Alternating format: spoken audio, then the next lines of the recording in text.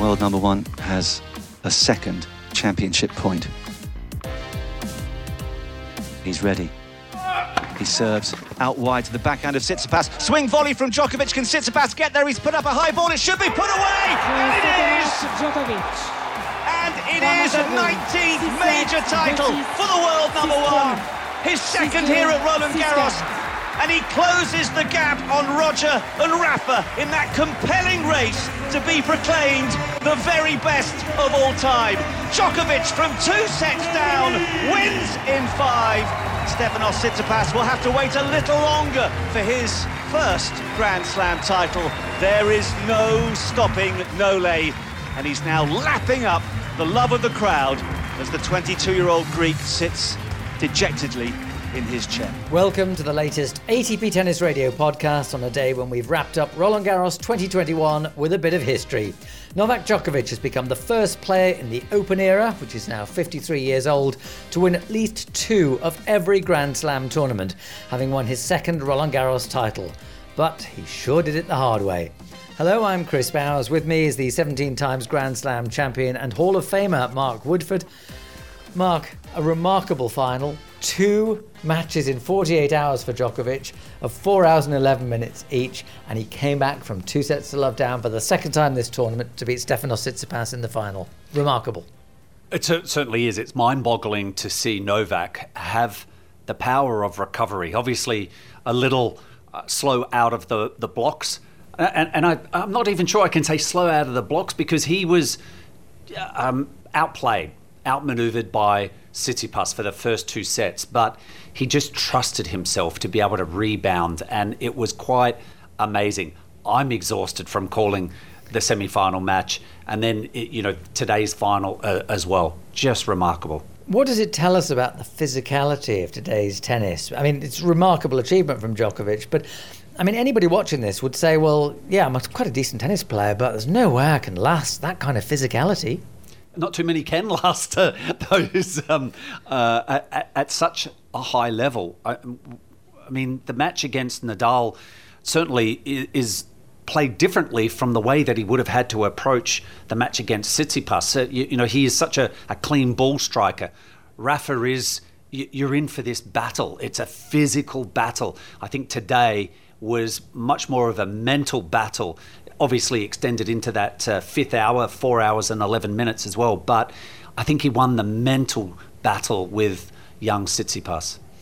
If you look at the Grand Slam totals, you've got Federer on 20, Nadal on 20, Djokovic on 19. Closing the gap. He's got Wimbledon to come where he's the defending champion. He's got the US Open shortly after that, which is probably his best surface. I mean, is he going to finish well ahead of Federer and Nadal? Well, well ahead. That's still to play out. I mean, we've spoken about this many times. We're in such an era that has the greatest clay court player ever. We probably have seen the greatest grass court player in Federer, and Djokovic, the greatest hard court player. And yes, Djokovic has won Wimbledon a couple of times. He's heading into the US Open where he shines very bright on that surface. I mean, I think for me that Djokovic, after securing the title here, it's a piece of history. It is a massive effort. And I think now it certainly does lead me to believe that Djokovic, maybe in a couple of years, might have 1 or 2 more than the other 2.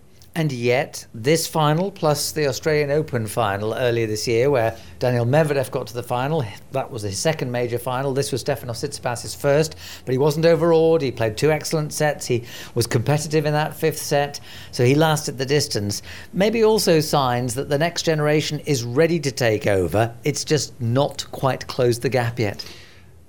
Maybe not so. I think quite yet. I feel they are closer than the generation that maybe has been there over the last, say, 7-8 years that have been trying to overtake the marquee 3.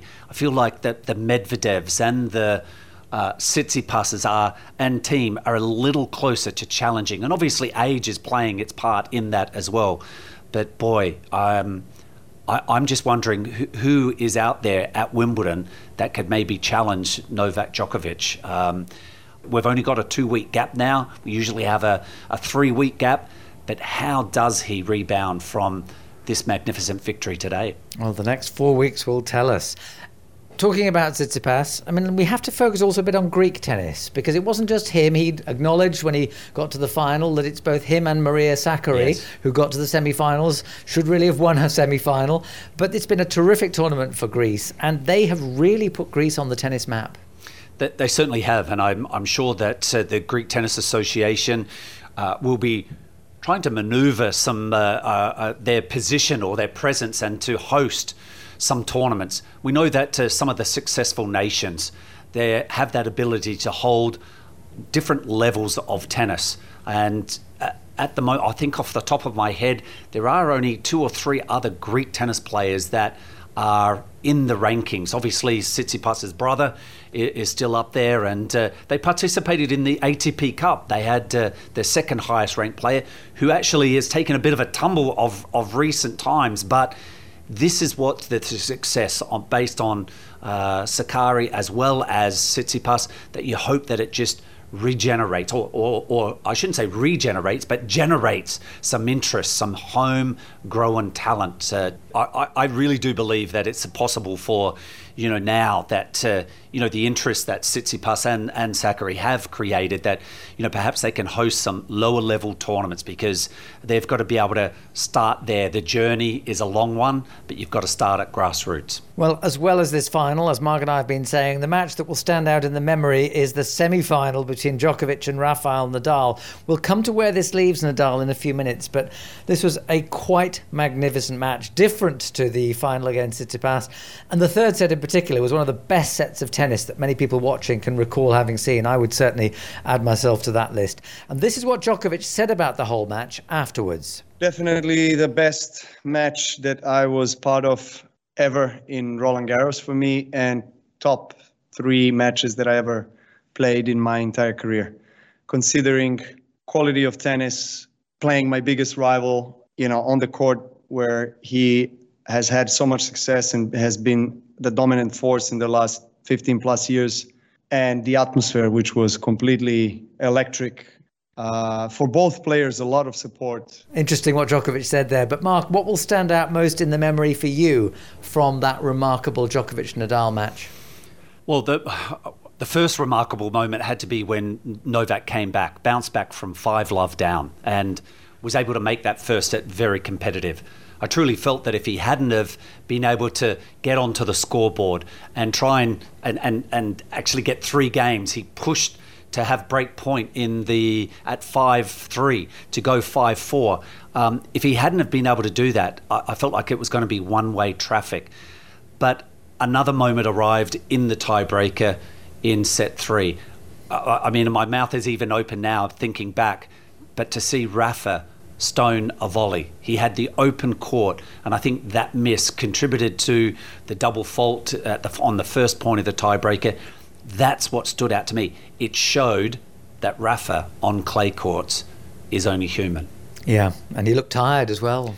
After that, it looked like it was a real punch into the abs, and it just took his breath away, the fact that he missed it, and it certainly turned the momentum around. So it's not a 14th Roland Garros title for Nadal or a 21st Grand Slam title, but it's a 19th Grand Slam title for Djokovic, a second Roland Garros title. And we also like to congratulate Barbara Krejcikova on her women's singles title and her remarkable fortnight in general, given that she won the doubles with Katerina Siniakova. And of course, well done to all the other winners at this tournament. Well, Mark and I will have a look at other talking points from the Roland Garros fortnight in just a moment. You're listening to the ATP Tennis Radio Podcast. I'm Chris Bowers alongside the 17-time Grand Slam champion Mark Woodforde. Mark, we obviously expected Rafael Nadal to make a forceful challenge for a 14th title. He fell in the semi-finals in that wonderful match against Djokovic. Where does this leave him? Hoping for a better draw next year. I mean, that was highly unusual for those 3 marquee names to be on one side of the draw. I don't think that really helped him. There was a lot of focus on that side of the draw. And obviously you have to work your way through, which he was able to do. But look, it's an end of an era. I mean, I was so upset. The match was at a high level, but Rafa, where does that leave him? Will he even return as Rafa Nadal? It's still unknown. When you set the records that he has here at Roland Garros, and now that it's over and done with, I think it could take a lot out of him. So I wouldn't be surprised if there's a question mark over Rafa at Wimbledon, because it's not certainly one of his more winningest slams along the way. It might take a lot out of him to recover. I mean, one of the things that struck me about the Djokovic match was the similarity to when John McEnroe beat Bjorn Borg in the Wimbledon final of 1981. Borg was going for a sixth successive Wimbledon title. He got off to a flyer against McEnroe, took the first set. McEnroe won the second on the tiebreak, the third on the tiebreak, and was actually moderately dominant in the fourth. Not dissimilar at all to the pattern in this. And we know that Borg never recovered from that. Yep. Okay, there were extenuating circumstances that aren't the same now. But Nadal turned 35. Right. He puts an awful lot of effort in. We keep saying at some stage it'll catch up with him, and he defies age. But do you think actually that this might be the stage at which he can't keep on defying it? I hope not. I would love to see Rafa be competitive for another couple of seasons, but life has changed for Rafa now. He's recently married. Whether there is the prospect of a family starting sometime sooner, does now losing here finally at Roland Garros before the final, does that maybe encourage he and his wife to look at starting a family? I really have. I'm a little uncertain whether we're going to see the best of Rafa again for the rest of the season. It might take a while to regroup, and of course the aging process continues. He looked so out of gas. Djokovic was the one when we saw their faces side by side on the screen on the change of ends. It was Rafa that was looking like he had just been in a 10-set match, and Djokovic looked quite relaxed and calm and focused. So it wasn't a surprise in the end that he just didn't have any gas in the tank. Even though there's only a year between them. But of course, we know that Djokovic plays a slightly more energy-efficient form of tennis. Exactly. He gave everything, Rafa. And I think at the first juncture, he had that opportunity to win the set 6-love or 6-1. 6-1, yeah. It came back in, allowing Djokovic to fight back. And I think that was the first change of momentum. And I hope Rafa sticks around for years to come and has another opportunity to take up Grand Slam title 21.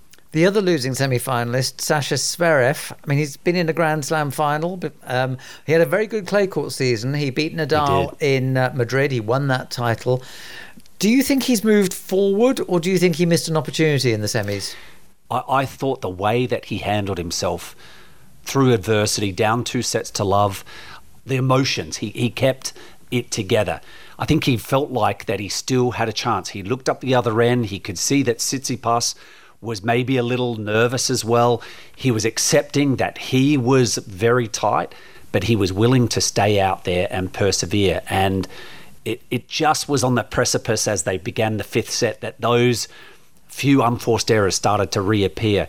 I really thought that he showed a lot of heart and the way he served. We know that when he gets tight, the second serve becomes very questionable, but we didn't see many double faults from him. I loved the way that he handled himself. He came up in second place, but I think there's going to be a bright end of the second part of the year, moving on to surfaces that he can be very dangerous on. Do you think he's going to be more dangerous on the hard than on the grass? I think, that sometimes we know the US summer hard court season, depending on the speed of the surface, but he has shone brightly before at those tournaments. The US Open at Flushing Meadows, that could be a huge moment and try to erase what happened last year, obviously leading 2-0, and it was just a physical battle in the end that he lost to the muscle man in Dominic Thiem. But yeah, I think he could certainly show up there and take that title. You mentioned Thiem. I mean, he lost in the first round, which we would never have expected in advance. It was a shock. It was a shock, especially when he was 2 sets up against Andujar. Yep. And yet, he's clearly, having put all that effort into winning the US Open, he's clearly struggling with what it takes to be a Grand Slam champion in an era dominated by the big three. He's running out of gas at the moment. He needs to regenerate in some shape or form. We know he's had off-court issues because he's split from his long-time manager, which I think makes a big difference, especially as his long-time manager is the tournament director in Vienna. Mm-hmm. Do you think that from what we know, and we don't know the full story, but do you think from what we know that Thiem just needs some time off? Or do you think there is a danger that actually having got on the Grand Slam Roll of Honour, we may never see the best of him again? I hope we do see more of Dominic Thiem. He's a force in the game. Again, he has been playing the bridesmaid role for a number of seasons, making the finals here several years in a row and losing to Rafa. I'm not sure if taking time off is going to be beneficial for him. He's a man that needs to have hours on the court. Someone that he's worked with trainers, coaches in the past that, keep him disciplined. And I feel like we're seeing an undisciplined Dominic Thiem. We're seeing him not taking time, not thinking through the points. He's trying to pull the trigger too soon. And I think he needs to be a bit more thoughtful, a bit more methodical, and to utilise his strength and sustain the points a little longer. From 2 sets of love, he just, as you said, it looked like a person to me that had not been on the practice courts. Certainly his confidence has been taken a hit through COVID times as well. But I think he needs to be on the practice court and return to that discipline level that he's been renowned for. I also hope that somebody says to him, stop talking yourself into a slump, because actually the language he's using at the moment, I'm in a hole, I've got to get out of it. Well, we all get into holes. And maybe just the way to get out of it is to do what you do best. And look, as you say, with maybe changing the environment around him with some of the people now, they might be telling him to just, admit that you are, struggling. Where before he was a pretty good actor and he would, I think, not be as willing or as open as we've seen him in recent months. A couple of other names to throw at you who I think have enhanced their stock at Roland Garros, but tell me what you think. Alejandro Davidovich Fokina, Daniil Medvedev and Diego Schwartzman. Well, Davidovich Fokina, an incredible run, showed his physical talent by battling through 2 extremely hard matches and then just ran into Zverev, who has the game. I think regardless of whether Davidovich Fokina is running on a full tank of gas or whether he was at a depleted level. Zverev just has the type of game that I think is too big for him. Probably this is the tournament, this is the surface where he can shine. I'm a little doubtful, even though he's made the 4th round of the US Open last year. Not sure that we'll see him move through to the quarterfinals of, say, Wimbledon or the US Open in the future. He's going to be he's a tough player in the draw. He's going to test a lot of the top seeds early on. Medvedev is another one that I think answered a lot of questions this tournament. Once he got his confidence going in that first match under the belt, his game just shone through. The balls, the courts, they all suited him this year, and it was a terrific run through. I was watching him practice last year thinking, why does this guy never won a match here? I mean, it's hard to believe, isn't it? His game is suited to clay. Okay, he doesn't slide particularly, but I mean, no. An awful lot of players play hard court tennis on clay. Yeah. He's French in the sense that he's got a French coach. He lives in Monaco. South of France, yeah. He's got a French racket. He's got a French clothing. He speaks the language. He charms speaks it the crowd. So well, doesn't he? So well. And yet it's taken until this year for him to win a match. Yeah, look, I'm prepared to give him a bit of a break on the being 0-4 before this year. Last year he lost to Martin Fucsovics, who I certainly rate. I think clay is his best surface. So I'm prepared to give a bit of a pass for Daniel on that one. But the 3 other losses were against Frenchmen. And I think there's nothing than a great challenge that playing French early on, because you've got the crowds that are here.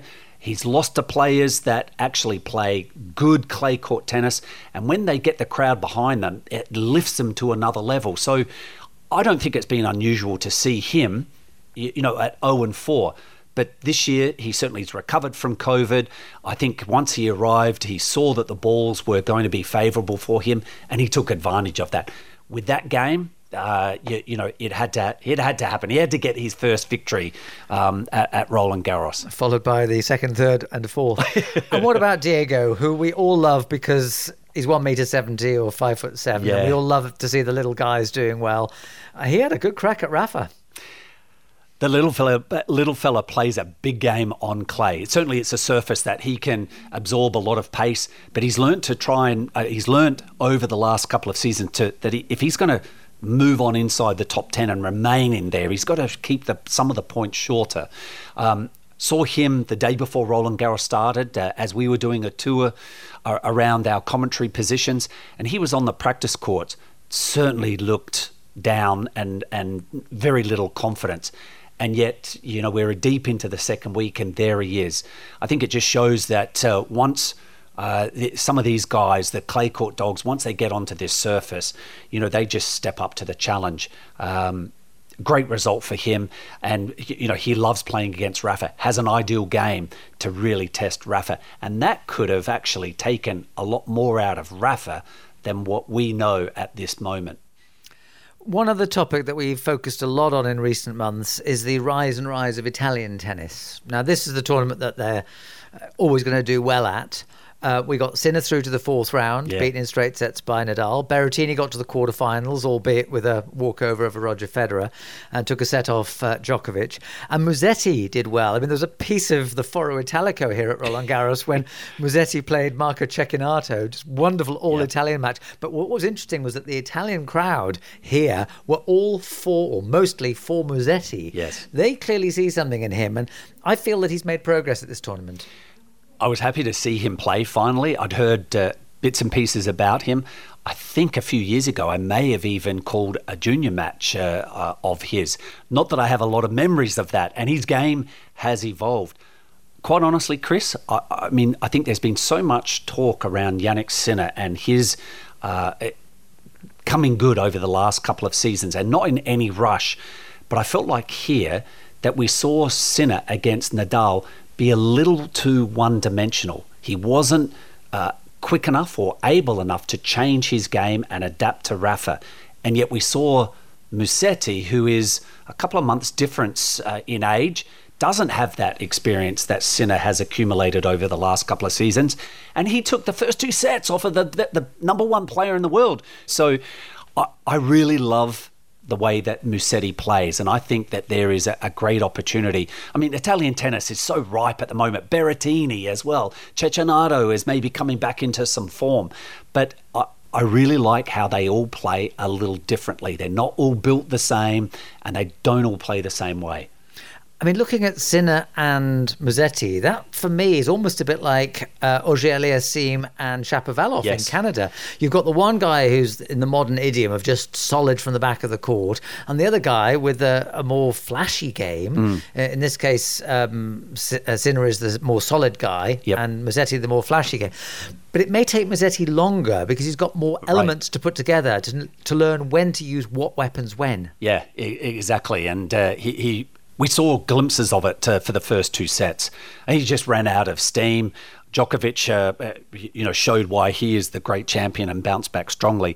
But don't forget Berrettini. He showed a lot of hope this year. He was miserable last year, losing to a German qualifier in the 4th round. He never showed up. But this tournament, he did.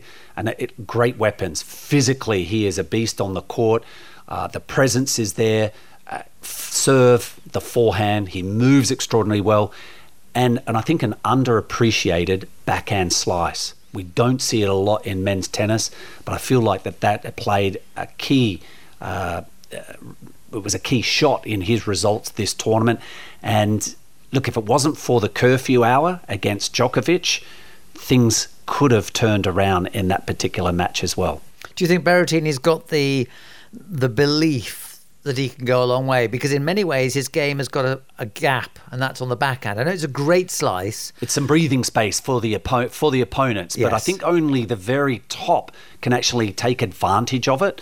But he puts it to good use because he can slow down that play. It gives him time to get back into the point, and we know that anything that comes down the centre third of the court, it's a forehand, and it is going to be belted back. Well, he might be useful on the grass. He was a semi-finalist in Halle 2 years ago, Berrettini, and I think that slice really shoots through. With the serve, again, with the movement and that backhand slice, he could be an outside player to reach the semi-finals or even go one better. So the Italians really on the march forward, although I think we may have seen the best of Fabio Fognini. He had a disappointing tournament.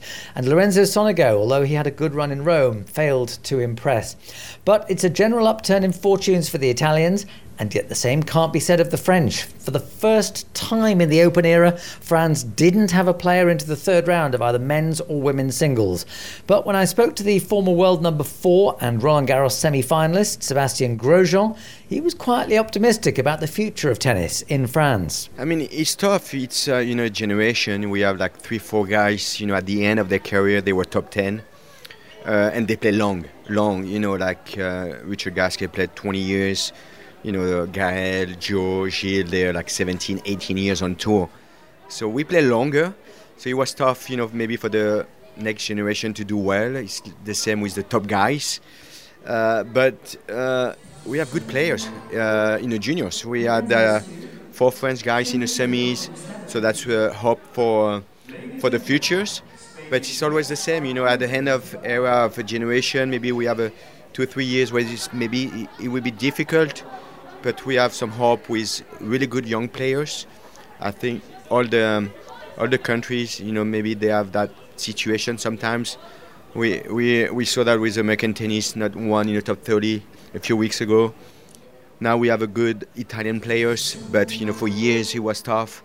And now that's for France. But I think we have a good reservoir of young players who's going to come. And I think we'll be okay in a few years, but it's tough. But we have to stick together. The French system has been admired around the world. Roland Garros is not just a tournament, it's this national centre. Do you think the French system is still working and it's just a matter of generations changing? Or do you think there is something wrong with the system? No, I think the system is good, but like every good system, you want to get better, to improve.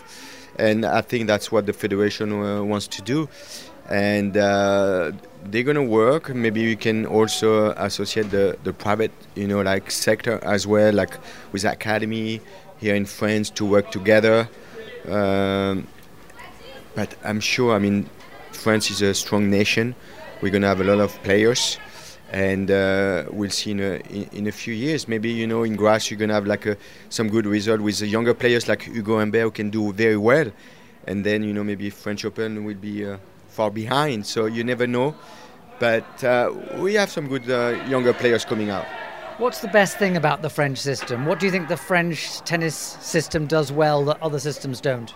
I think the federation is really involved into the region, the clubs. They support every clubs.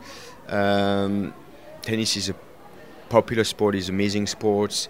A lot of people playing tennis, maybe 3.5-4 million people playing tennis. We need more players competing now, playing tournaments.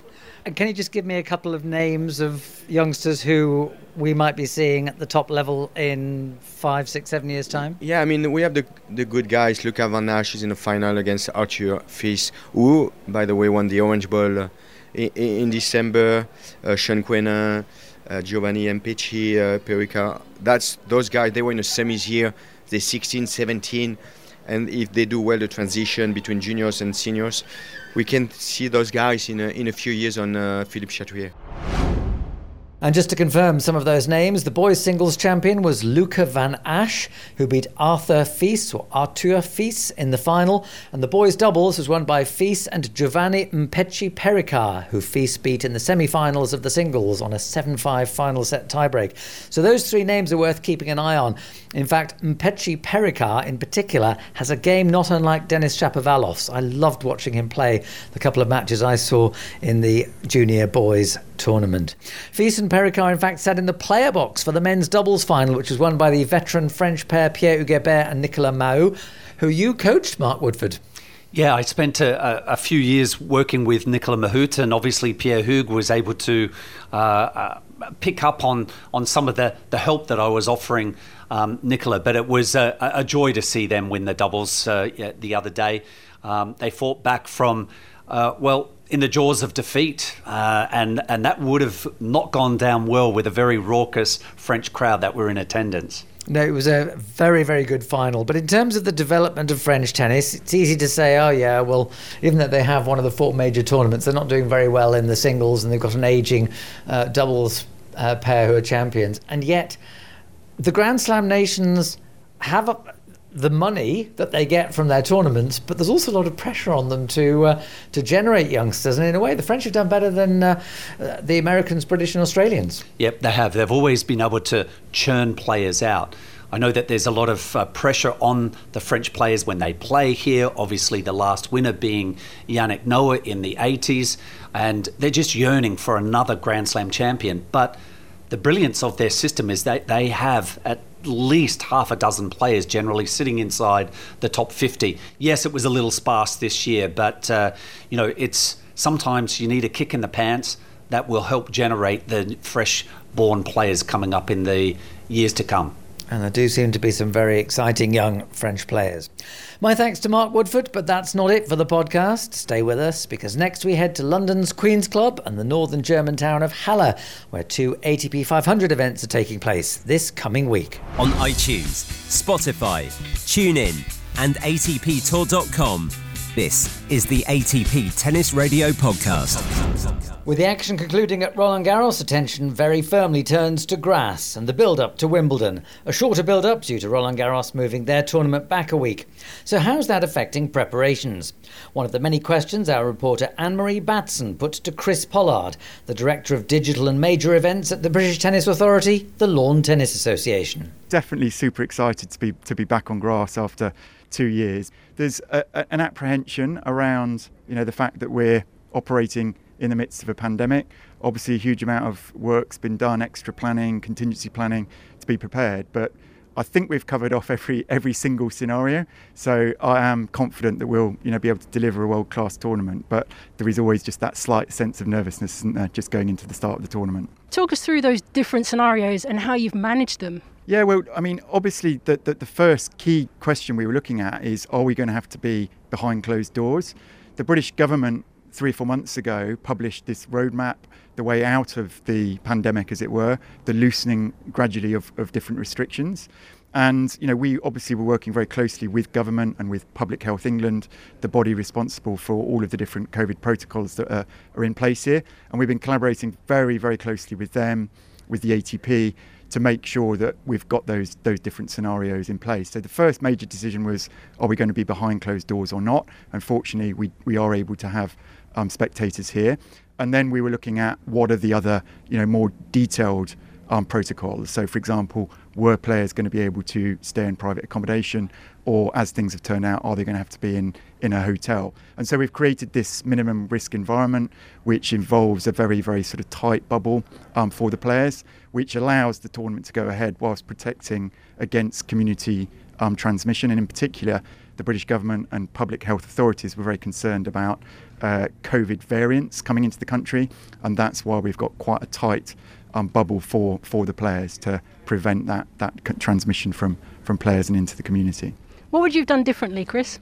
Oh, it's a great question. I mean, luckily, we have planned for many, many of these different scenarios that I've just been talking about. So actually, when you step right back, throughout, and I've been very fortunate to have an experienced leadership team managing this tournament and all the others. There are no really significant decisions that I would have taken differently.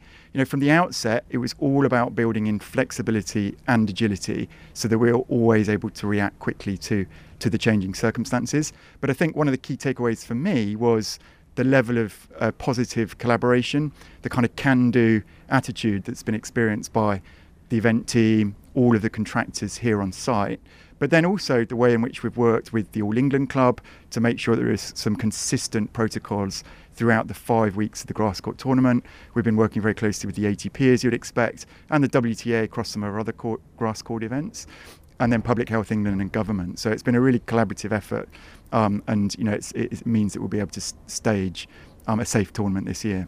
Another takeaway, I guess, is the visibility of grass court tennis, because, of course, in 2019, everything was suspended. How important is it that there is a window on grass court tennis events this year? Well, it's so important as us, from the LTA's perspective, as the governing body for tennis in Britain, that we were able to stage these tournaments. And so whilst it has been financially incredibly difficult to stage the tournaments, given that costs pretty much double, revenues are restricted from a spectator capacity standpoint, it was just vital, as you say, that we could stage these tournaments. It is the shop window for our sport in this country. The visibility it gets us is very clear in terms of players out in parks around the country and playing the sport. The busiest day for bookings is actually that Sunday of Wimbledon. So it's very clear that with both the championships and the tournaments like Queen's here provide that visibility for our sport, which gets people to dust down their rackets, stick on their trainers and go out to their local park and play the sport. One of the other things as well is about the increased participation, because when things were suspended, there was a lot of talk on social media, but tennis is a really socially distanced sport. Do you support that thinking? Well, absolutely, yeah. The net actually acts as a natural barrier, so it is remarkably easy for players to take part in the sport in a COVID-safe way. And actually, we've been very, very lucky that as Britain has come out of the different lockdowns, tennis has been one of those first sports that's been back. And we, the LTA, have been doing a huge amount to, really support the clubs, the coaches to come back. We invested an unparalleled amount in coaches and venues to support them through the difficult times over the past 15 months. And that's really paid dividends because, the tennis participation is up. The courts are now open across Britain. People are coming out with this beautiful weather in their droves. And actually, we're on a real spike. There's more tennis being played out there in Britain than there has been in many years. Will this lead to more opportunities for more tennis events across the UK? Well, actually, it was just on Friday that we announced additional domestic playing opportunities. So from an international level, where historically we've been hosting 7 or 8 domestic tournaments, we announced that we're actually nearly doubling that to 15 tournaments. So this is at the lower levels, the challenger levels, ITF 1000 levels.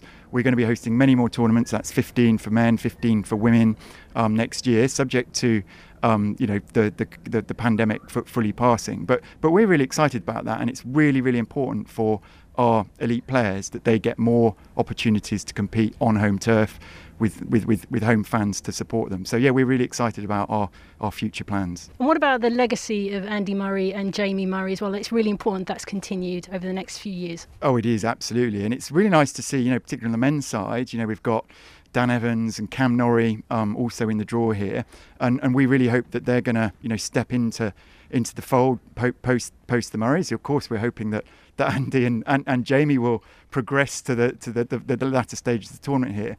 But the LTA have been working closely with Jamie and Andy over the years. With Jamie, we staged all of the tournaments, the Battle of the Brits tournaments last year, which was great fun. Yeah, they were brilliant. We were really fortunate that we could go ahead with those, albeit behind closed doors. So there is a really strong legacy that we're continuing to build on post Andy and Jamie moving on, and hopefully, of course, they'll both be around for a few more years to come anyway. Finally, Chris, for you personally, what have you learned about yourself over the last few months? Oh, great question. I mean, I've learned a lot, I've got to say. I've learned probably that I'm lucky to be relatively resilient, because there have been certainly a number of long hours. I was very fortunate earlier in my career. I worked in the London Olympics for 8 years, and I thought that was kind of hard work. But, me and all of my team, we've got, 2,000 people working across all of our grass court events, and I'm sure they've all learnt a thing or two about agility, about flexibility, You really need to, in this job, expect the unexpected. We had the French Open moving back by a week, and that had quite a lot of quite late impacts on Nottingham, and indeed to an extent the event here. So definitely I've learned to expect the unexpected. Resilience has been important, but yeah, just being flexible, because we've just been needs to plan for a number of different scenarios. But just delighted to have almost got to the start line. We've got good forecast. The grass courts are looking immaculate. I'm really excited for the week ahead. Chris Pollard, thanks very much for talking to us on ATP Tennis Radio. Thank you very much. The action is not limited to London's Queen's Club. The ATP 500 event in Halle, Germany is equally prestigious and is something of a second grass court home to Roger Federer. Do you feel you're ready to fight for titles right now again? Yes and no. Maybe obviously more so on grass, and Doha was still very early stages of my comeback. I was very happy how I played in Paris actually, and I had a lot of different tests over there, I'd say, against the 3 different opponents I played against, also in terms of length of matches. And now here in Halle, things always come very naturally for me on this surface. Look, I'm always confident when I come onto the grass courts, but I also know that the draws are tough here, and I know I could play against some tough first round or second round opponents, so I'm not really thinking that far ahead, but maybe once I get rolling, who knows. But any result here is a good result for me, to be honest, as I'm still on the comeback like you mentioned, and I'm really happy I'm here. I wish there was going to be more fans, but it is what it is this week, and I hope I can play my best. We'll see. Ersin Kaderis putting the questions to Roger Federer there, and do check out atptour.com throughout the week for updates and content from both ATP 500 events taking place.